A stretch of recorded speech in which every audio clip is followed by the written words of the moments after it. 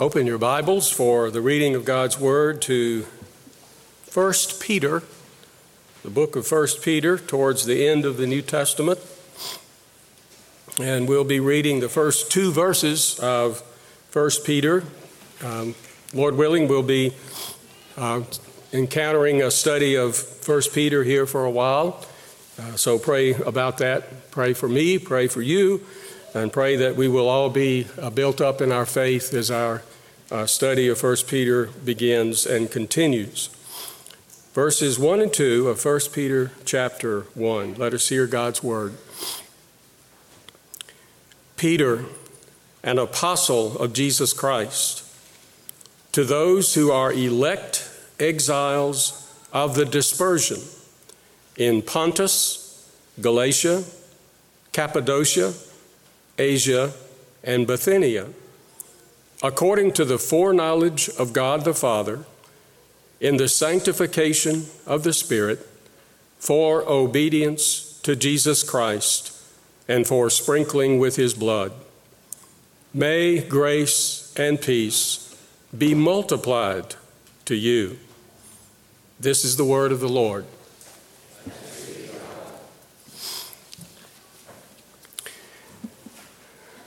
Why should you and I take a closer look at the message that Peter wrote in this letter? You might think that's a silly question, but it really is important for us whenever we undertake a study of any passage of Scripture to ask, why am I studying this? Just to remind us of the importance of this part of God's Word. Of course, it's obvious we should do it because it's a part of God's Word, but we also need to understand that there is not a more important reason, but another important reason. Peter wrote these words under the inspiration of the Holy Spirit, and he wrote them because his fellow believers at that time were encountering persecution and suffering of various kinds. And I've decided that we should look at this book now because of the times in which we live. It seems to me that the message of 1 Peter has a particular relevance and application for us, specifically in the times in which you and I find ourselves. Peter wrote to his fellow believers in Christ at a time when both Peter and the recipients of his letter were already suffering persecution for their faith in the Lord Jesus Christ. Many of you know about the fact that the Roman Empire was holding the ultimate sway over everything during the time of Christ and the apostles, and that persecution was becoming stronger and stronger. More than likely, Peter wrote this letter in 64 AD. You may remember that Jerusalem was destroyed by the Romans in 70 AD. And Peter was already undergoing hardships, and his recipients were undergoing increasing hardships because of their faith. Peter wrote his letter, as he says here, to the dispersion, which we'll explain a little bit here. We'll explain it in a minute, but the fact that he was writing to these believers scattered around in these 6 different areas, I forgot how many now, 1, 2, 3, 4, 5 areas of Asia Minor, more like regions of Asia Minor, what today is present-day Turkey.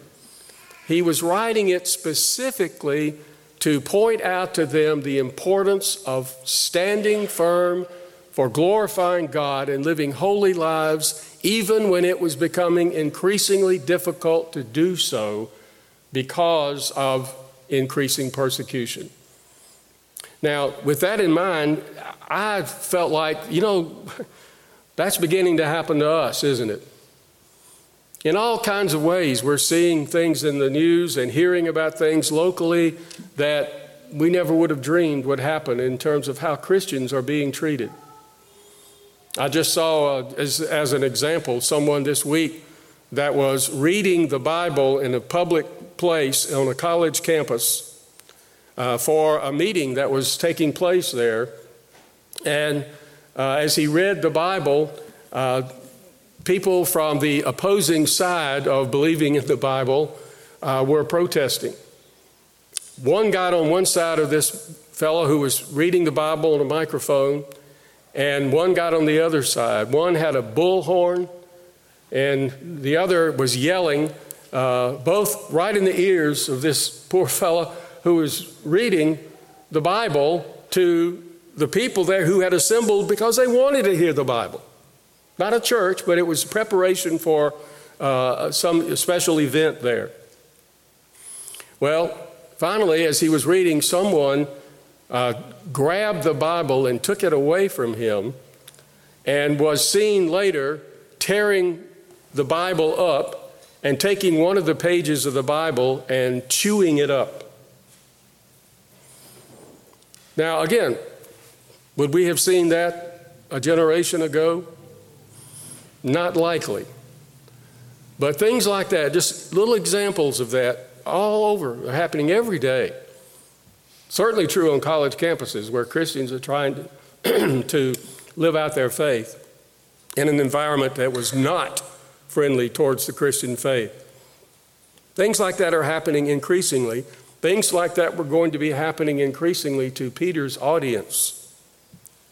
Because, as I said, in just a few years from when Peter wrote this, the whole city of Jerusalem was going to be destroyed by the Romans.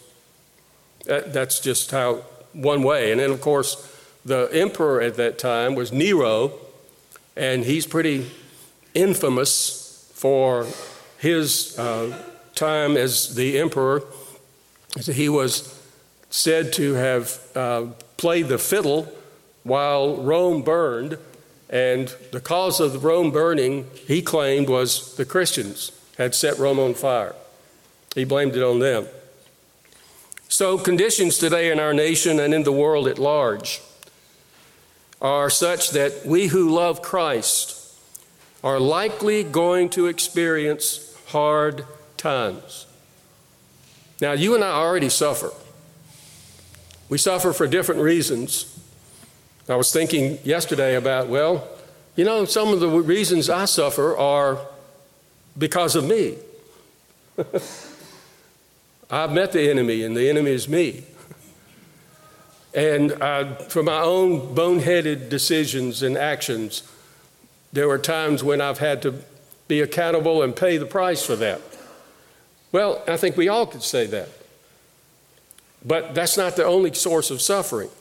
Some things are beyond our control, illnesses and so on that we have that come out of the blue, and also the fact that we have things happen to us like accidents, injuries, and so on.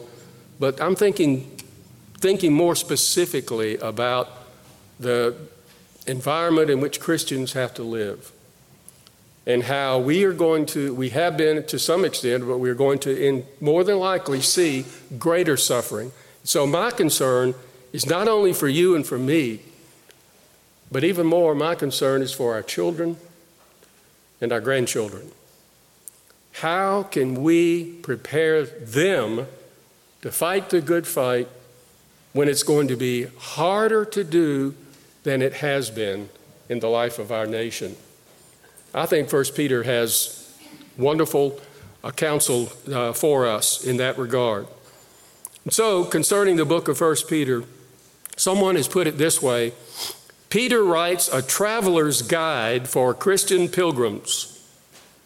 So we're going to look at this traveler's guide for Christian pilgrims and how they can strengthen our faith if we take its counsel to heart. The opening two verses begin Peter's answer. And as often is the case, the opening verses of a book of the Bible, a lot of times we just skim right over those, don't we? Oh yeah, Peter wrote this, he wrote it so-and-so, and off we go. But look carefully at these two verses.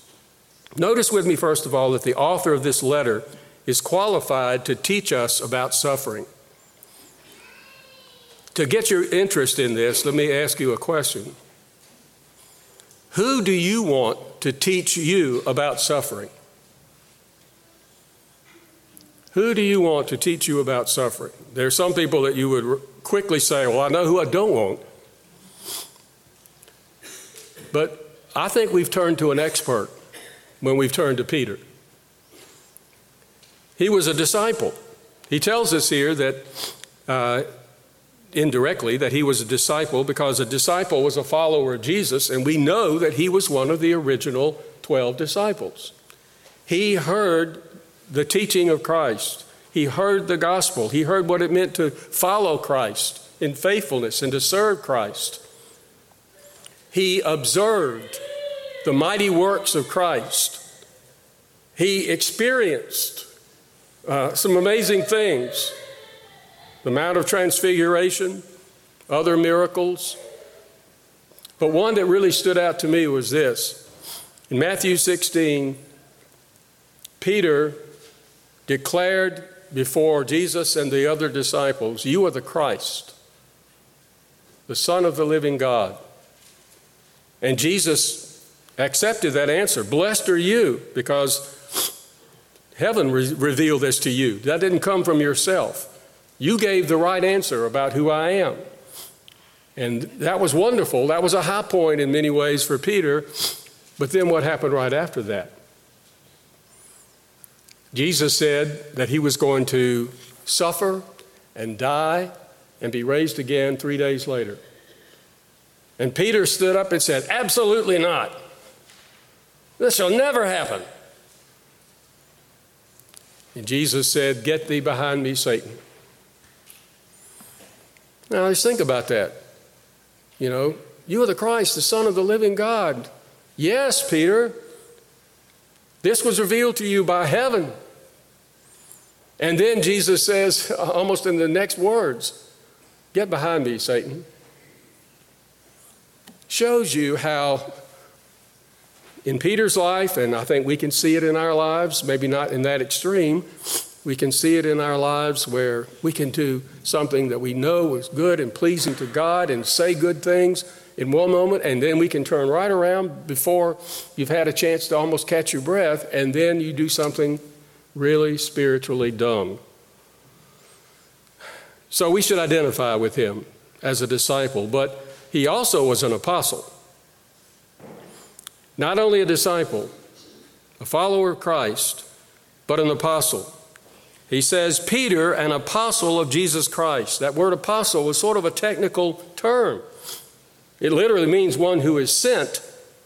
But there were some men who were called by Christ to establish and develop the first generation of the Christian church.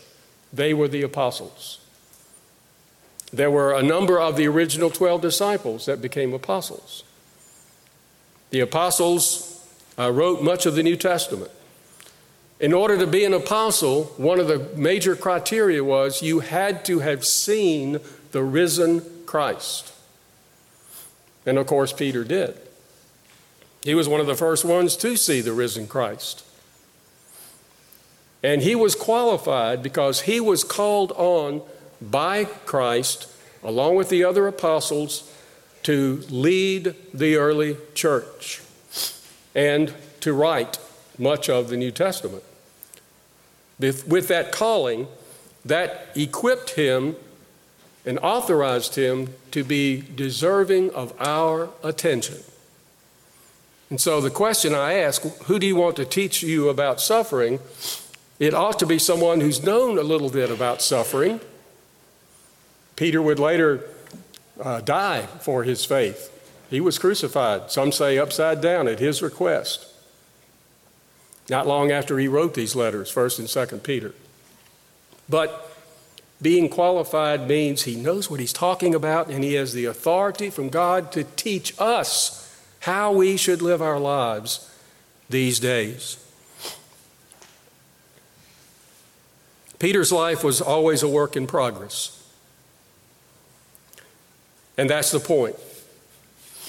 God called him to Christ, And Peter followed his Savior through failures, sufferings, and finally persecution and even death.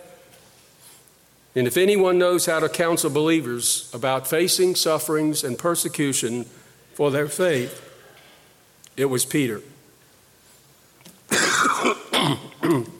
Excuse me. We need to listen carefully to what Peter has to say in order to strengthen our faith for times when we will encounter trials and we will likely be mocked or made to suffer for our fidelity to Christ. And we must teach our younger generation what it really means to follow Christ. Now, I'm not trying to be gloom and doom here. I'm just looking at the way the world is right now. And of course, God can intervene and suddenly bring about tremendous changes. A revival could sweep across our land, and we should all pray for that. Because really, nothing short of a true revival, in my humble opinion, is going to keep us from going down a dark path that we all deserve as a country. Now, notice the recipients of this letter. The author of this letter knew something about suffering, and he's qualified to teach us about it. Secondly, the recipients of this letter were suffering Christians like us. And I could put it this way, these recipients, the people Peter was writing to, were people who belonged to God, and by belonging to God, they did not belong to the world. By belonging to God, they did not belong to the world. There's here really a great description of any Christian in what he says. He chose them for salvation, Peter says, to those who are elect exiles. And then later he uses the word, verse 2, of foreknowledge. God planned our salvation. Anybody that's a Christian then or now could say, the reason I'm a Christian is not because I woke up one day and just had an epiphany, or I got it in my own head, I think I need to be a better person so I can make it to heaven, so I'm going to just make a lot of changes in my life. That God, I know, will be happy with me, and he'll be impressed, and he'll say, oh yeah, you need to come on into heaven. No, it goes beyond that. Goes before that, way before that. Ephesians 1:4 says that God chose us in Christ before the foundation of the world. You and I had nothing to do with our salvation.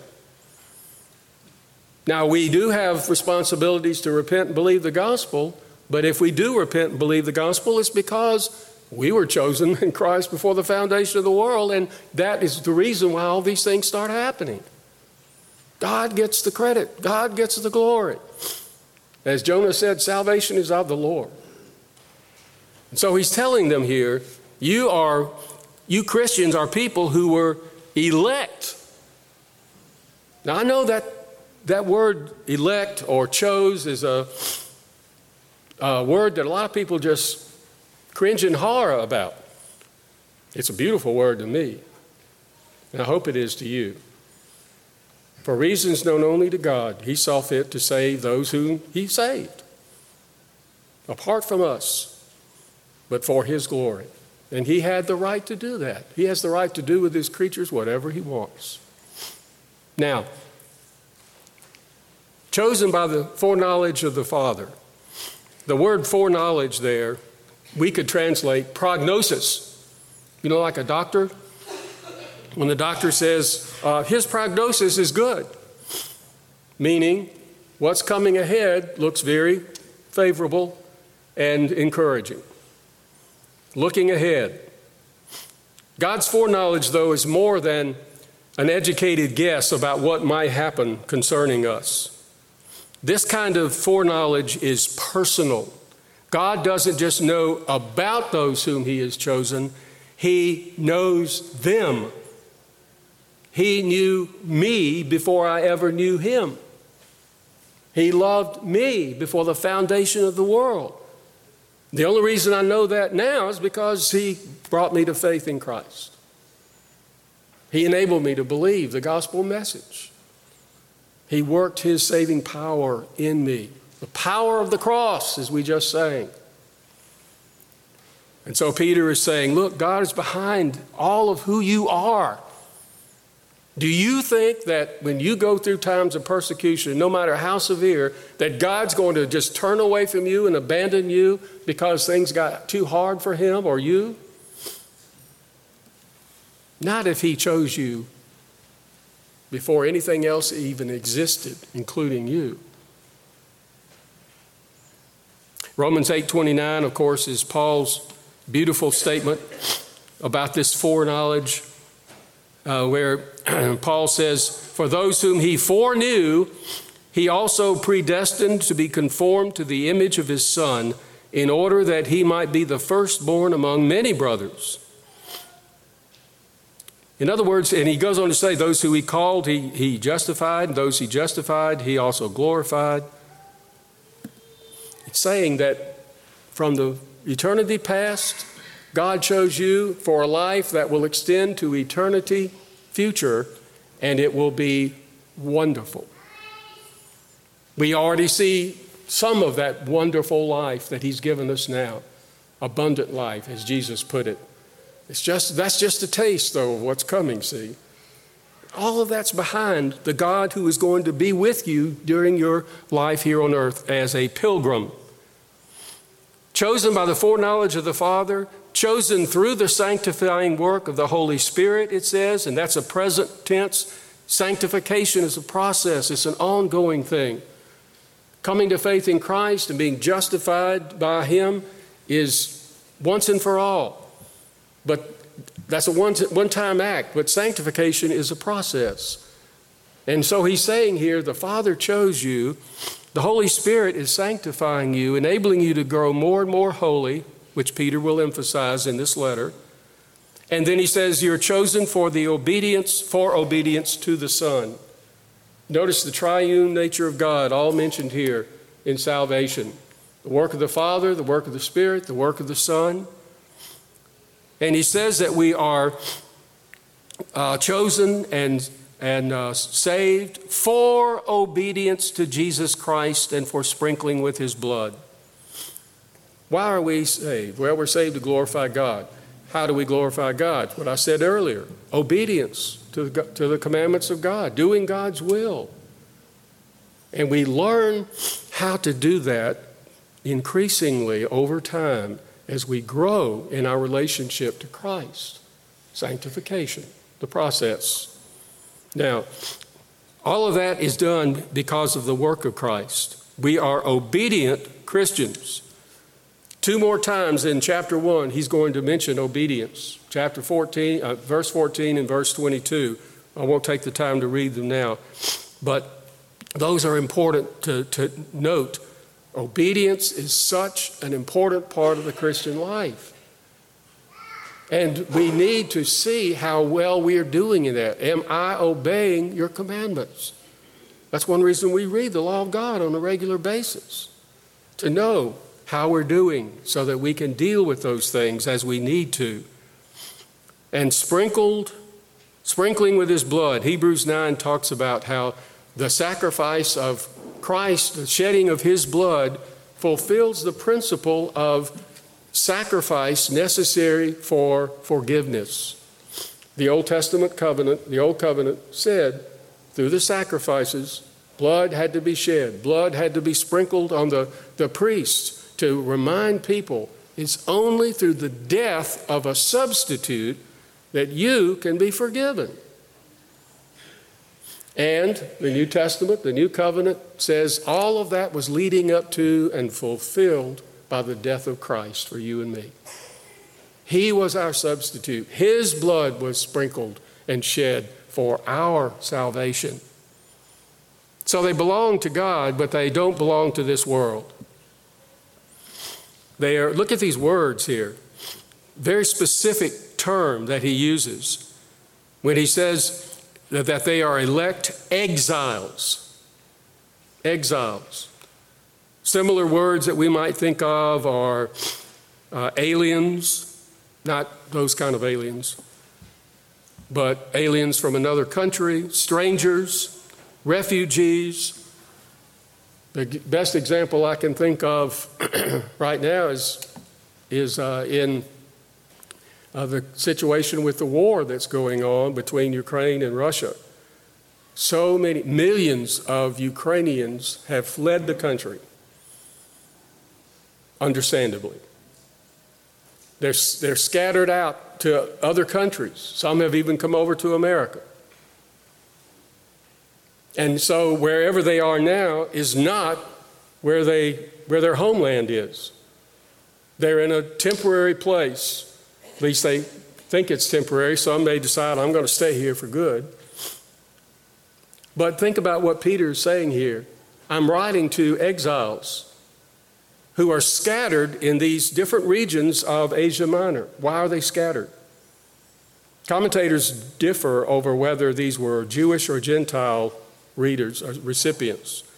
I'm pretty sure, comparing all the different options here, that these are more than likely Jewish exiles. They were living in Jerusalem. The persecutions began. You read about it in the book of Acts. And they fled to all these different areas. Peter was a Jew, and his primary ministry was to the Jews, as Paul's was primarily to the Gentiles. And so here they are, and he's calling them exiles.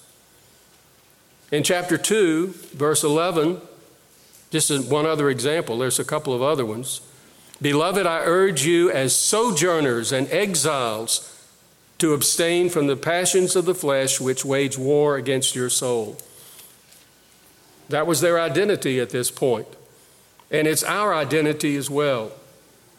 This is not where we really live as Christians. Physically, we're here for a time. But we're exiles. We belong to a different kingdom. We're not from here, and we're going to leave here, just like Peter's people. This is not where you're from. It's not where you're headed. It's not where you're going to stay. You are headed to your real home, your homeland, your fatherland, if you will. That's heaven. Paul told the Philippians, our citizenship is in heaven, from which we await the coming Savior, of course. Now, it's vital to keep in mind where home really is, especially as we experience rough waters in our journey home. Where is home? Keep remembering that. So this is a biblical description of all Christians. This is who we are. We're chosen by the foreknowledge of the Father. We are chosen through the sanctifying work of the Spirit. We're chosen for obedience. For obedience to the Son whose blood was shed for our everlasting good. Last thing to note, and that's the greeting. The greeting of this letter encourages us in our suffering. We just saw the recipients of this letter were suffering Christians like us, and the greeting encourages us in our suffering. Here's something we really can look over too quickly. Last part of verse 2, may grace and peace be multiplied to you. Grace and peace. Oh yeah, we say that all the time. But do we always remember what special words they are? What precious words they are for us. Think of the encouragement that grace provides. Remember what grace is. Grace is God's unmerited favor. God's goodness to us when we deserved the very opposite. We deserved judgment for our sin. God in His grace gives us eternal life. He pardons what we deserve. It is His overflowing forgiveness and His faithful provisions to every believer in Christ, and it is granted when those believers were hell-bound sinners and deserving of His wrath and curse. Remember Ephesians 2, you were dead in your sins. But God, in his mercy and grace, made you alive in Christ. And then once God's grace overtakes our lives and we receive salvation from our sins, we are able to draw upon that grace over and over again in every situation in our daily living. We're saved by grace, but we continue to live by grace. And that includes our sufferings. Grace for our sufferings. One of the great Christian poets once said, "Grace grows best in winter." Grace grows best in the winter of our lives, not just in the summer or the spring or a beautiful fall like we've had. Paul was a perfect example of that. Remember how Paul said he had these visions of heaven, the glorious visions that God enabled him to have. Nobody's ever experienced before in quite that way. And Paul said, because of the surpassing greatness of those revelations, I was given a thorn in the flesh. Don't know what that was, it doesn't matter, but it was suffering. It was suffering, and he says in 2 Corinthians 12:9, that so that God might show him, my grace is sufficient for you. For my power is made perfect in your weakness. If you rely on God through whatever you're going through in your life, your power, God's power, I should say, is going to be made very abundant and clear in the very midst of your weakness. Lord, I can't keep this from happening. Lord, they're treating me badly. All because I believe in Jesus. But your grace is sufficient. Your word says so, and I'm going to live by that. And not only that, but that grace comes with peace. The peace of God. You can be in total contentment knowing that whatever hardships you're enduring, you have the peace of God that passes all understanding. Meaning, whatever happens to you, you're at peace with God through faith in Christ alone. He is our peace, and he gives us peace. And that peace enables us to say, look, if I put my head on my pillow tonight and don't wake up in this world, it's going to be wonderful. I don't have to worry. I don't have to fear death. I have God's peace. Grace and peace. And notice he says, may those be multiplied to you. You know, it's not like you're only given a quota of grace or peace. Okay, Jim, you've exhausted your supply of grace. You've used it all up, and you've got a lot more time left in this world. I just happen to tell you that. But no more grace and peace. We've run out. No, multiplied, infinitely multiplied. You know, they say what it's like to take a penny a day and double it every day, and how much you'll get after 50 years or whatever. It's unbelievable. I just thought of that, so I can't tell you what the answer is. But anyway, it's a lot. You know, that compound multiplying is an amazing thing. That's what we receive from the Lord. Jesus said, peace I give to you. Not as the world gives do I give it to you. Let not your heart be troubled. You have my peace. If you love Christ and you want to do his will in your life, just understand you're going to face times where your faith is challenged. And you're going to do one of two things. You're going to wilt, or you're going to work and state that faith of yours and stand on it, whatever the implications might be. Can we do that? Are we ready to do that? I'm simply saying we always need to be ready for that, no matter what is going on in the world around us. but even more so right now. Because the America that many of us grew up in is not the America we have now, and it's not going to continue that way, more than likely, without God's intervention. We just need to be ready. And we need to teach our children and our grandchildren how to be ready.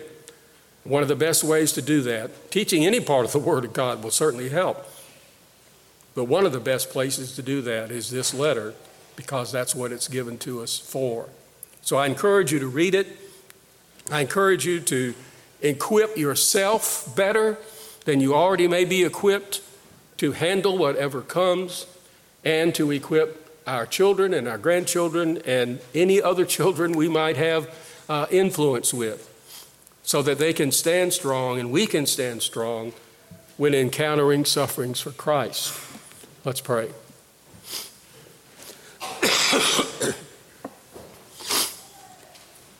Father, we thank you that you are our faithful God. You're able to do more than we could ever ask or imagine, exceedingly more. Strengthen our faith. Give us, Lord, a realization that we need to continue to grow in grace, that we need to continue to learn and equip ourselves and others to be able to give a good accounting of themselves and their witness and life before you. May we, Lord, not wilt under pressure. May we be strong in the Lord and in the strength of his might. May you be our mighty fortress as we fight the good fight of faith. We ask in Jesus' name, amen.